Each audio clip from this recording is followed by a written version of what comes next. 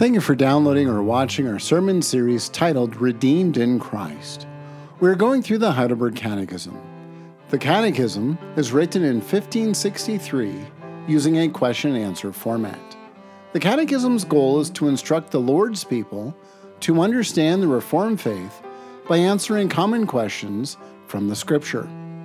Please join us as we walk through this historic document and ponder the Lord's grace and mercy as we are reminded that we are redeemed in Christ. I think in terms of self-reflection as being reformed, one of the things that we get accused of is we get a rather bad rap in terms of the Holy Spirit, that we don't really seem that the Holy Spirit is something that is evident, say, in other traditions. We seem rather stoic. Our worship seems rather formal. And so people kind of look at us from the outside and say that these are people that don't really seem to have a whole lot of warmth to the Lord or a whole lot of warmth to the Spirit. Those who are rather stoic in terms of their outward appearance. Now, maybe it's true that in terms of our culture, we do like a little more structure. I think that may be fair. But in terms of what our catechism says, and especially Calvin, and this surprises a lot of people when you tell them this, there's a lot of richness in what Calvin lays out in terms of the Holy Spirit. Our catechism is not something that minimizes the significance of the Holy Spirit at all. Even though we can say, well, there's only one question answer technically on the Spirit, I'd argue, well, read the whole third section of the catechism and see how the Spirit's working out in terms of our union with Christ.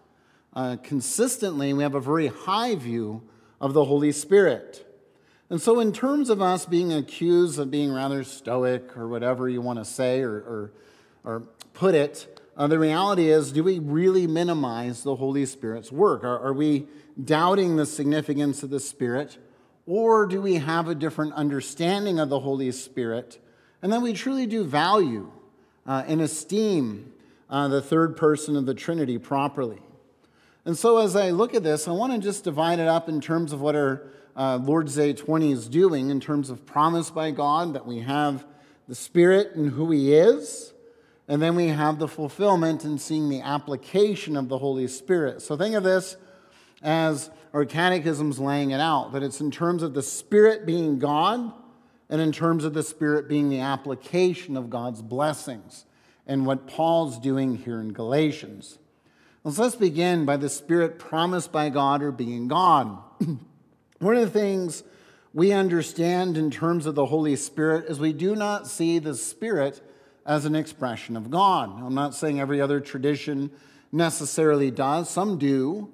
And you think of Oneness Pentecostals where they deny the Trinity, for instance. That would be an example. But that doesn't mean that every single group that holds to visible expression of the Holy Spirit in terms of tongues or miracles or those sorts of things necessarily is a modalist. Now, what that means is that the Holy Spirit would simply be an expression of God. And so the Holy Spirit's not God on this system. It's just God expresses Himself sometimes as Father, sometimes as Son, sometimes as Spirit. But God is not three persons in one God. He's one God expressed in three different ways. Our catechism is very clear in terms of the Holy Spirit. The Holy Spirit is God. We can pray to the Spirit. We can sing praises to the Spirit. The Holy Spirit is God, as Christ is God and as the Father is God. So in terms of who He is in His person from eternity, the Holy Spirit is God. We have to believe that and affirm that. So right there, we have a very high view of the Holy Spirit. Going on then, as the Catechism affirms that the Holy Spirit is God, He is to be worshipped.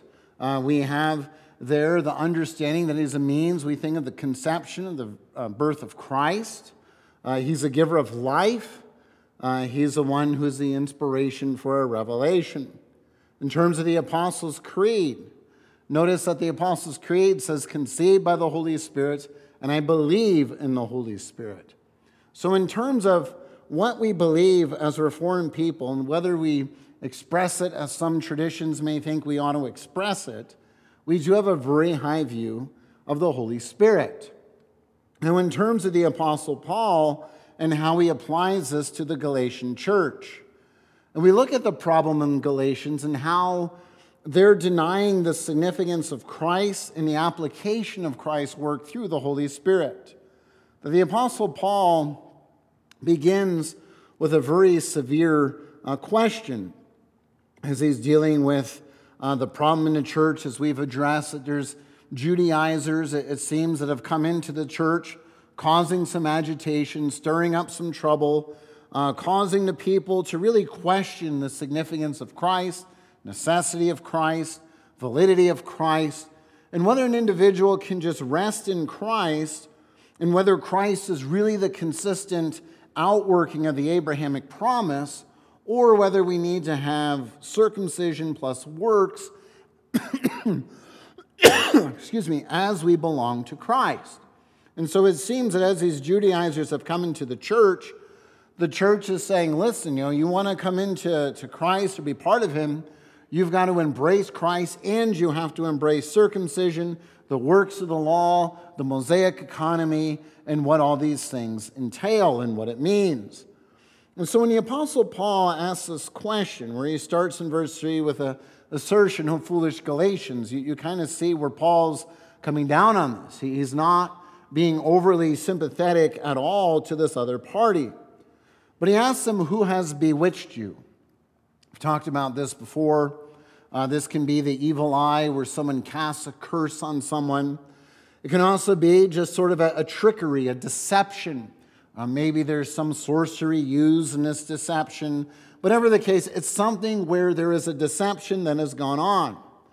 Now, when you hear this, you might think, well, Paul's asking them to actually report who has bewitched you, right? So he wants them to give a report, say, was this individual, this person, came to the church, taught this.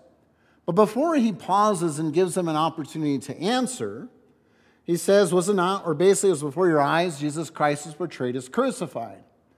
So in other words, right here we understand that this question is not asking them to give an actual report to the Apostle Paul. It's a rhetorical question. It's an invitation for them to think about themselves. Was there some sorcery going on? Is there some power going on within them other than the work of Christ or the work of the Spirit that has called them away from Jesus Christ? He's saying, you know the truth. And so Paul's saying you can't turn to the Judaizers and say, oh, but Paul, they were so persuasive and their argument was so unbelievable that when we heard them talk, we just said, this has to be right. Paul says, you know better. You know the gospel. You need to be discerning, and you need to discern truth from error. You can't listen to these reports and say that this is true. And so as Paul goes on, he's asking them about the significance of the Holy Spirit. Did you receive the Spirit through works of the law? Or do we find that we received the Spirit by some other means? In other words, have we made ourselves in such a perfect place or prepared ourselves in such a way that the Holy Spirit has come in, and now in the power of the flesh we reach perfection in our own strength? We go on, as the one who gives you the Spirit. Is he the one that does this by works of the law, hearing by faith? And then he goes on to Abraham, showing to us the reality that the application or the proper understanding of the Abrahamic promise is manifested by the gift of the Holy Spirit that has been given to us, applying the distinct blessings of Christ. Again, borrowing from Calvin. Calvin does a great job. As long as Christ remains outside of us, he is no benefit to us. That's an important thing to remember. Because again, if Christ is just a priest who resides in heaven and he's made a perfect work, but there is no way for me or for you to have access to that priesthood, well then who cares at the end of the day? There is no benefit for Christ's priestly work. And that's what Paul's laying out here. When Abraham does exercises his faith and believes, what's he believing in? He's not believing in himself. He's not believing in his own strength. He's believing that the promise of God is real and that Christ will establish his identity. And so Paul is applying this to the Galatian church, applying it to us, and saying we need to believe this and make this who we are. Now we go down to verse 14, the verse that our catechism, or at least some translations, cite. We find that now Paul really lays this out and is summarizing the point of what's going on. And he wants us to understand the significance of Christ, that it's in Christ Jesus this blessing is manifested. So it's in Christ Jesus that the fulfillment of that promise comes to pass. Now in 2 verse 20 is Paul who lives in Christ Jesus. So Christ is the one who dies, Christ is made alive. Therefore the Apostle Paul is the one who lives in Christ. How does one take hold of Christ? By faith in the power of the Spirit. Secondly, we find then that there's this reminder that we receive the promised Spirit because of Christ. Christ enters history, and it's because of Christ we receive this promised Spirit. So this promised Spirit comes to us as the one who has made us alive. So for Paul, much like what Calvin, I think, rightly picks up, and this is where I say if you want to read anything from Calvin in terms of the Institutes, Book 3 is some of the most edifying reading you can read. I know you may doubt that, but it's true. I mean, Book 3 is devotional in terms of how Calvin moves on from Christ and now to the application of the Holy Spirit. That's what Paul's laying out here. And he's laying out here the fundamental promise that we have is that we will have God dwelling within us. I mean, you really think about that as a sinful, wicked people, as individuals unworthy of even being in the presence of God, even praying to God, we are unworthy of that blessing. But it goes to be more than that. It's not just that we can pray to God, it's that God actually dwells within us. We've received that very promise. What is more is the Apostle Paul, this is always something that I marvel at, that the Apostle Paul, being the Pharisee of Pharisees, the Jew of Jews, I mean the elite of the elite in terms of his identity, that if there is ever a man that would be repulsed by Gentiles, I mean truly disgusted by Gentiles, it would be the Apostle Paul prior to his conversion. He wouldn't want to talk to us. I mean, he'd probably be polite to us and saying, yes, even the Goyim or the nations or the Gentiles, even those people are created in the image of God, but they're not on par with me. I don't want to fellowship with them.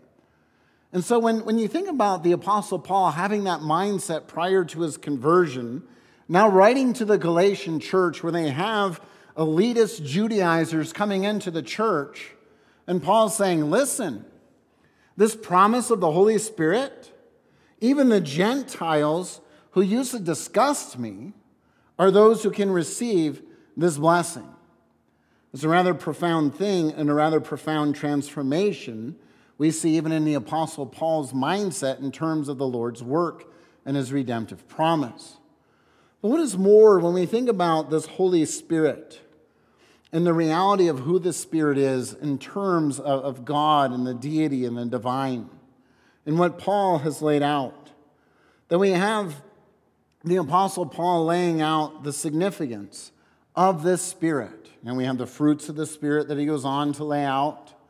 But we have in 3 verse 2 a question of, do we receive this Spirit by works of the law or by hearing? In other words, Paul is not getting into the actual mechanics of regeneration. He's getting at in terms of our experience. Now notice it's not that we break out in an ecstatic experience of tongue speaking or speaking in different languages. It's actually just by hearing and responding in faith that the Spirit's at work in us. And it's important to understand that's the standard Scripture lays out. It's hearing and the Spirit working this faith within us. The promise of God taking root within us. Going on, we have in 3 verse 5, again, as he works these miracles and as he does this, is this in the power of the works of the law or by hearing in faith. Now again, this isn't saying we necessarily have to work miracles. But this is calling attention to the apostolic era and the time of the apostles and its uniqueness. That as the apostles worked these miracles, testifying to their office, Paul's saying, did we do this by the works of the law? Because we were worthy?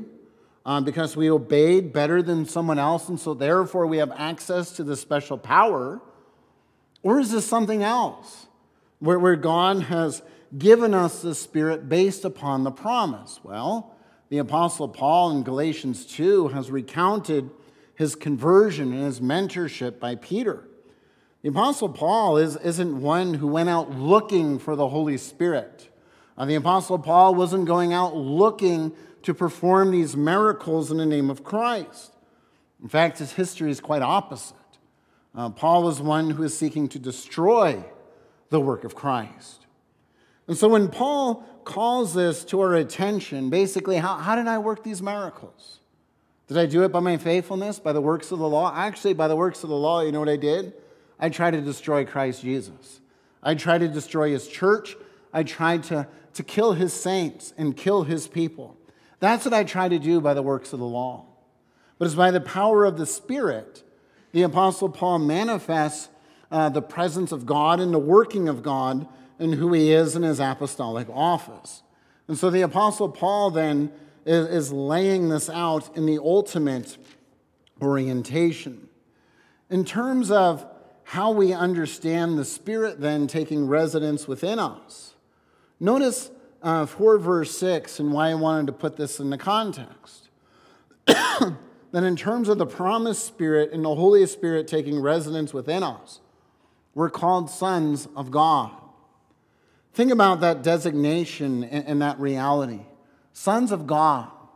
We are adopted, brought in to this family.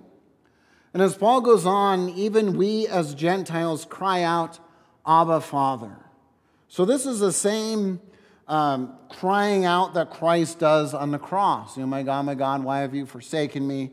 Where Christ prays to his Father. Christ tells us in terms of the Lord's Prayer to call upon our Father in heaven. So all these things are coming to our attention with this reality that now in our very hearts, by the work of the Spirit, we're crying out to our Father, seeing ourselves as sons. Now again, we hear sons, and people say, well, what about women? Are they part of this?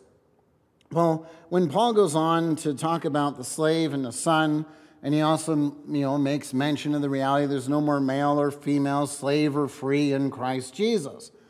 When Paul uses this language, he wants us to recall in our minds the legality of the firstborn son.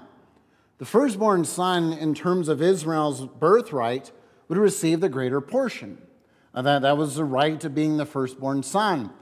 For instance, you think about Isaac with Jacob and Esau. He wants Esau to receive the larger portion because Esau is the firstborn son. So Isaac wants Esau to have this favored portion and not Jacob. It's really countercultural, which is kind of ironic, where we think of conservative Christianity being countercultural, where normally we think of that as being a liberal movement. But really, that's what's going on in terms of that story. God is countercultural. He's overturning the expected norm.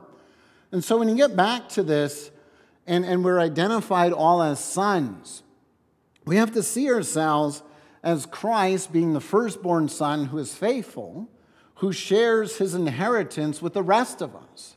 So we have an equal portion. And so when it gets male and female, slave nor free, as Paul's recalling this, as he said, I believe in Galatians 3, with identity in Galatians 3, verse 28, with that assurance there, Paul's applying this and calling to our minds that no matter where we are in terms of this life, whether we're a slave of a lowly status, whether we're the house master, a slave of a high status, or the owner of the house, the highest status where you own everything, it doesn't matter. The great equalizer in terms of this is the Holy Spirit applying and coming into our lives and God dwelling within us. God dwelling within us in his glory, so that now we consciously cry out, Abba, Father. Again, the standard is not that we break out in a manifestation of tongues, or we break out with these miraculous healings that we do in our power, but that we simply cry out, Abba, Father. We claim God as our Father. We understand that our birthright is only found in Christ Jesus. So as we briefly survey Galatians and we look at the Holy Spirit and how the Apostle Paul is applying this, he wants us to understand this is God dwelling in the midst of us.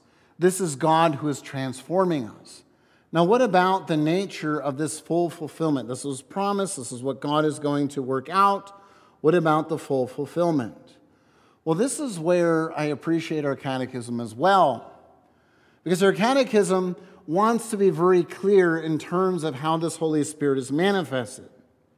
It's not necessarily in an outward experiential thing, like I've mentioned with tongue speaking or miracles or these sorts of things, but he's given to me.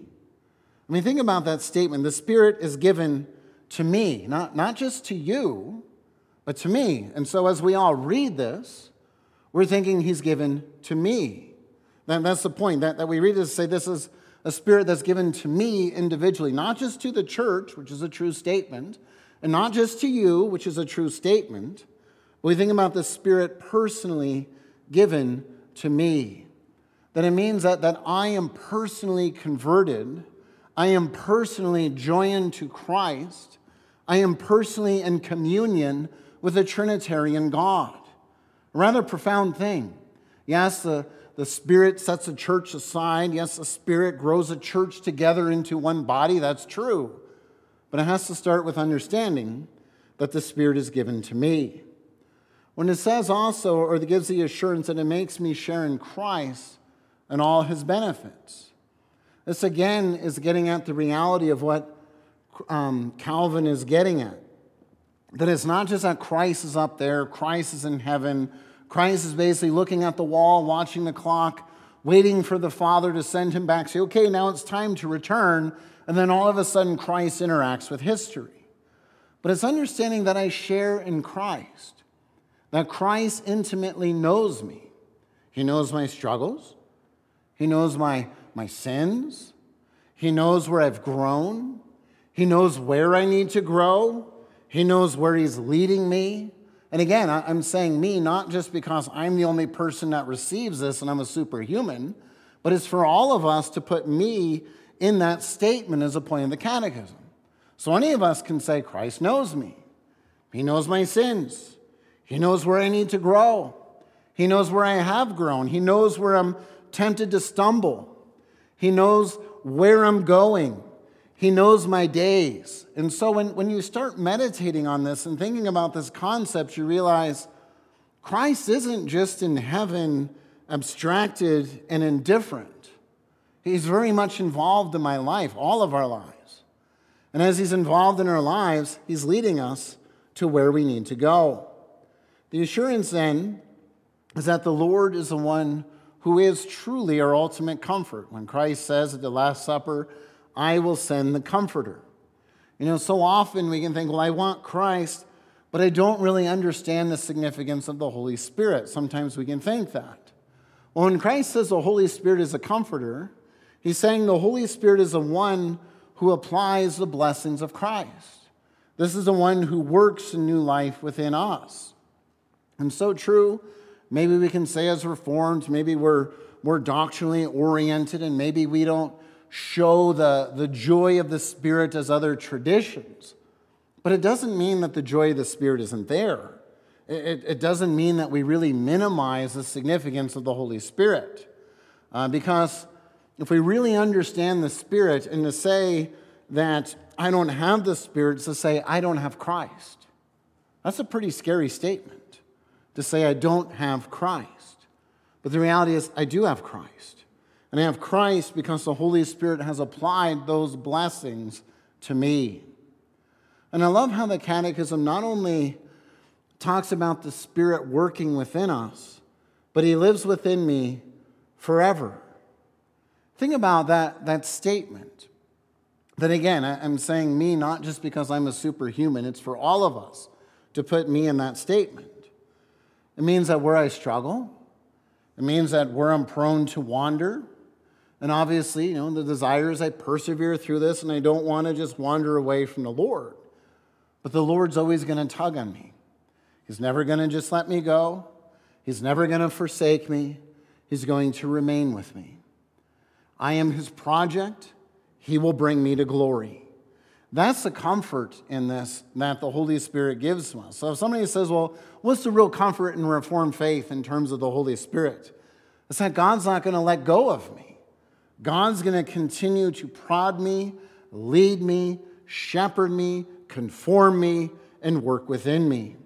And it's important to understand this because it's not about some experience. I mean, we have this in the Dutch tradition where we think about some groups that say you need to have that vision. And when you have the vision, then you know you really have God. Well, what we're going to see from the Apostle Paul and what our catechism is teaching us is that's not true. If we respond to Christ in faith, we have the Spirit. Because this is not something we're going to naturally desire to do. If we respond in the gospel by faith, it means we have the Holy Spirit. A rather wonderful promise and beautiful thing.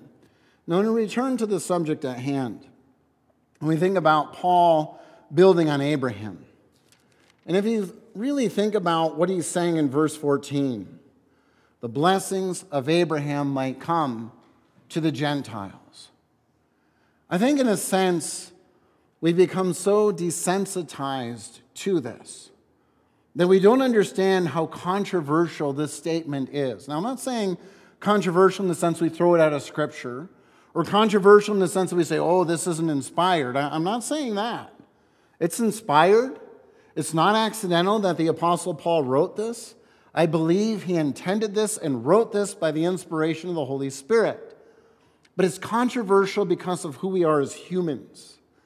That a Jewish individual would read this and say, no, Abraham's my father. He's my father because I am of a proper Israelite lineage. Not for the Goyim, not for the nations, not for the Gentiles. This is my father.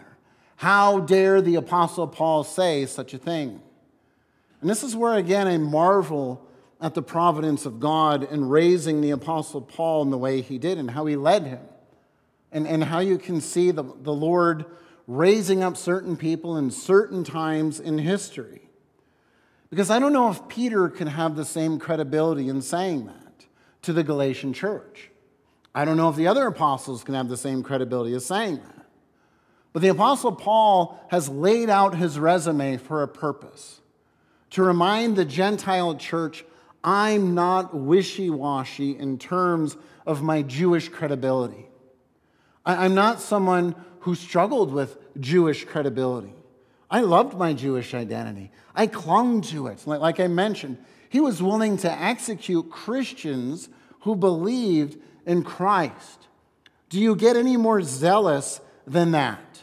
That you're actually willing to take a human life because of your conviction, and you fight to take a human life because of your conviction. This tells us of a radical work of God in changing this man's perspective and orientation. And so when Paul writes this, he's saying, listen, I'm not writing this as someone who's wishy-washy. I'm not writing this because I just want to get people upset or make a controversial statement. Paul's saying I'm writing this because I've come to realize by the grace of God that this is true.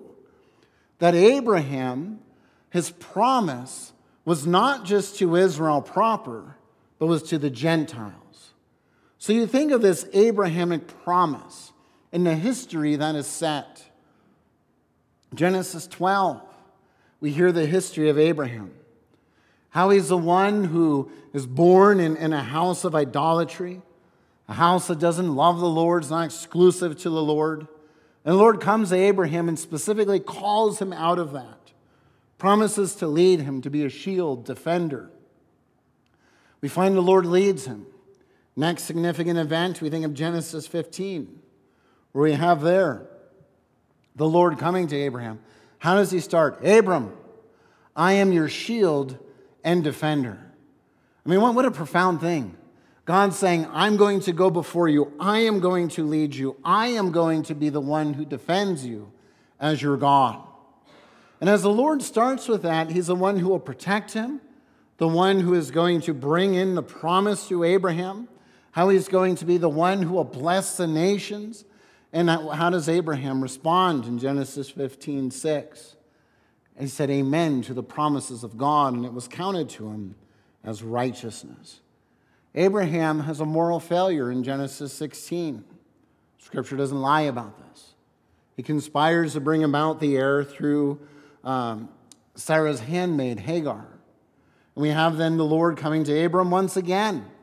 Genesis 17, I am going to bless the nations through you.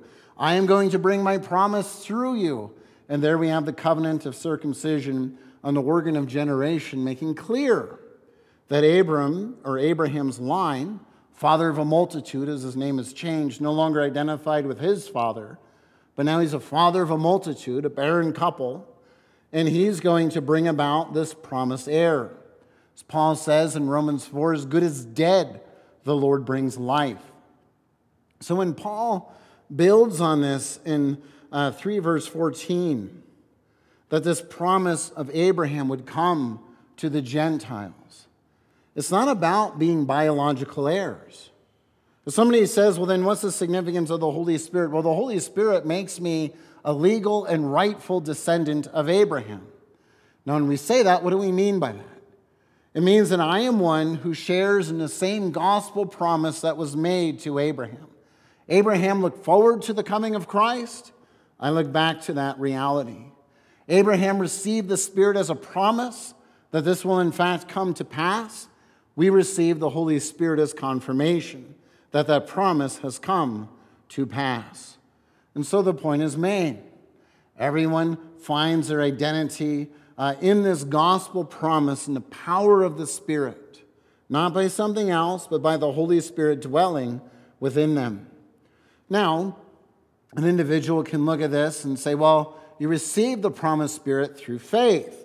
So it seems that first we have faith, then we have the Holy Spirit, as some will say, or they might appeal to this text. Well, the Apostle Paul is not contradicting John, where John says in 3 verse 3, with Jesus and Nicodemus, Christ himself says, unless one is born again, he cannot see the kingdom of God. So in 3 verse 3, clearly first the Spirit enters into our lives, then we take hold of Christ by faith. So clearly, first it's the Spirit that gives us life, and then we are those who have this life. But yet, we still have this understanding of what the Apostle Paul speaks of receiving the promised Spirit through faith. But what has Paul said? Do you receive the Spirit through works, or through faith, or through hearing? And so this tells us an intended contrast that Paul has in the setting of this discussion. That there's individuals who are saying you're not really going to receive the blessings of redemption unless you receive the proper sign at the proper time and obey the proper regulations and observe them as you are supposed to. And so what the Judaizers are saying, in essence, as Paul's laying this out, is that as you work and prove your worthiness, then you receive Christ and the blessings of Christ. And Paul's saying, but that's not how God's ever worked. That's not the historic context of the promise. The promise is that God calls his people. They respond in faith. Why do they respond in faith? Well, it's in the power of the Holy Spirit. That the Spirit and faith are working together. It's not my faith that makes the Spirit work. It's the Spirit that's working within me. And so the Apostle Paul wants to drive home the grace of the promise and also the consciousness of the promise. Because again, it gets at the question, how do I know that Christ is my Christ? How do I know that I have the blessings of Christ? How do I know that God has really bestowed his favor on me? The Apostle Paul tells us, do you believe in Christ? Do you believe that Christ is the one who is the Messiah? Do you believe he's the one who takes away your sin? Well, then the Spirit's at work within you. A commentator does a wonderful job of laying out 4 things regarding the significance of faith and what Paul is laying out in this argument. And I'll just summarize his points. At first, he says, the abiding substance of God's promise is that man is justified through faith, not in terms of an experience. That's an important point, because our experience and our passion in terms of our love for Christ can come and go. I'm not justifying it. I'm not saying it's okay to be lukewarm. That's not what I'm saying. But I'm saying in terms of our consciousness, we're not always on spot in terms of loving God as we ought to love God. But where do we come back? Where do we return? The point he's making is it's not about my experience in the moment. It's about my conviction and how I understand that the Spirit's at work in my life. And I need to move beyond the doubt. I need to move beyond the indifference and understand the Spirit's at work. I have Christ, and I need to be tuned into that. So in other words, it's a calling myself to repentance, not because my experience is lacking, but because in terms of who I am, I'm not walking consistently with this identity. God's promise is always sure. I'm the one that can be indifferent and have a problem with it. Secondly, justification by faith links us closely as sons with Abraham. So in terms of this declaration of righteousness and having faith, this is how we find our identity as heirs and co-heirs with Christ. Thirdly, we have this justification by faith as a means whereby we as Gentiles, the nations, the dirty pig eaters, are those who will be blessed. I mean, that's the reality of what Paul's saying. We're the disgusting goyim, the nations you don't want to be with. But yet, by the same Spirit, by the same faith, by the same Christ, we have the same blessings. Going on then, this justification is by faith is what gives us the orientation into Christ's death. We understand why Christ died. This isn't a status of elitism. It's understanding that I am a sinner. I need Christ to die. I need him to pay my debt, and I can be confident Christ has paid my debt. Therefore, I approach the throne of grace. I come before it in confidence, whether it's a time of celebration and saying, thank you, Lord, or whether it's in a time of struggle. Either way, I come before the throne of grace in the same Christ, in the same confidence. So in terms of then getting back to the original question, in terms of Reformed people, are we just stoic? Are we people that just minimize the work of the Holy Spirit? Are we people that just really have a bad understanding of the Holy Spirit because we don't express it in the same way as other traditions? One of the things I will say about Reformed people as a criticism and something for us to think about, and this is probably just me, but we do have a tendency to minimize the significance of spiritual warfare. I think we do tend to be more rational. I think of the 19th century existentialist theologian, sort of on the liberal side. I can't think of his name right now, but he's a French philosopher who basically says the greatest trick that the devil ever pulled is convincing the world he doesn't exist. And that's the reality. I mean, we can go through life really not understanding that Satan does want to rip us from the hand of God. And so I offer that. I say, yes, it's something for us as Reformed people to think about.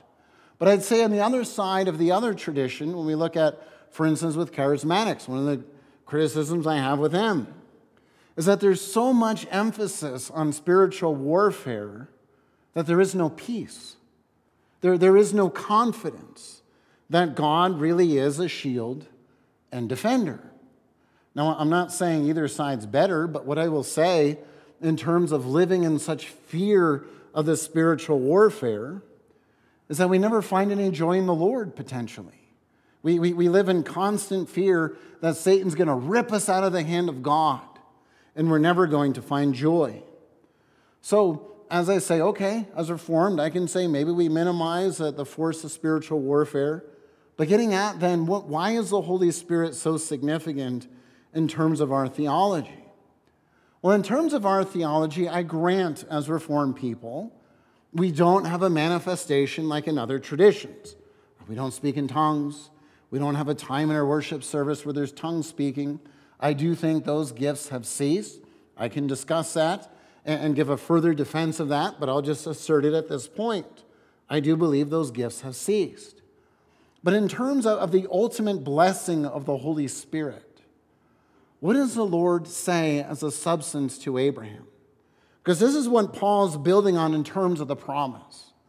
I am your shield and your defender.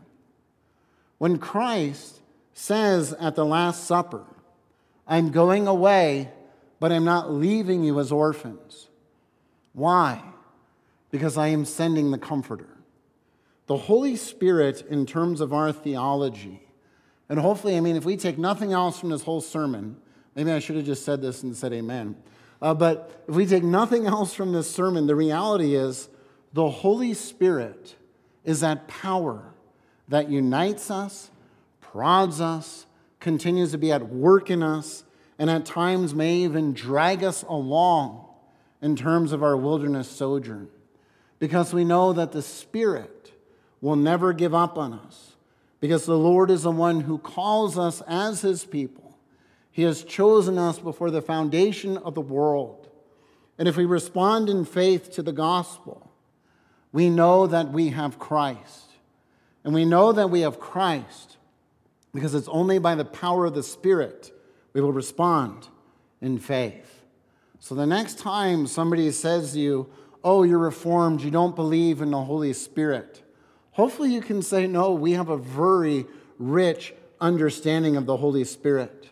He is a comforter who unites me to Christ and applies the distinct blessings of Christ, the one who drags my sorry butt through this world and continues to prod and work within me and stir within me the joy and the affections I have for my God on my good days and on my down days. He continues to intercede and to work in me because my God is my shield and defender. May that be our comfort and our hope as we sojourn through this age. Amen. Thank you for watching or listening to our podcast. Belgrade URC is a Reformed Bible-believing church that seeks to cultivate community around our Savior. If you desire to learn more about Christianity, please join us for worship each Sunday at 10 in the morning or 6 in the evening. You can do this in person or on our live stream. You can also utilize our archive sermon series on our website, urcbelgrade.com, or subscribe to our current sermon series through most common podcatchers. Until we meet again, may the Lord's blessing and peace be upon you.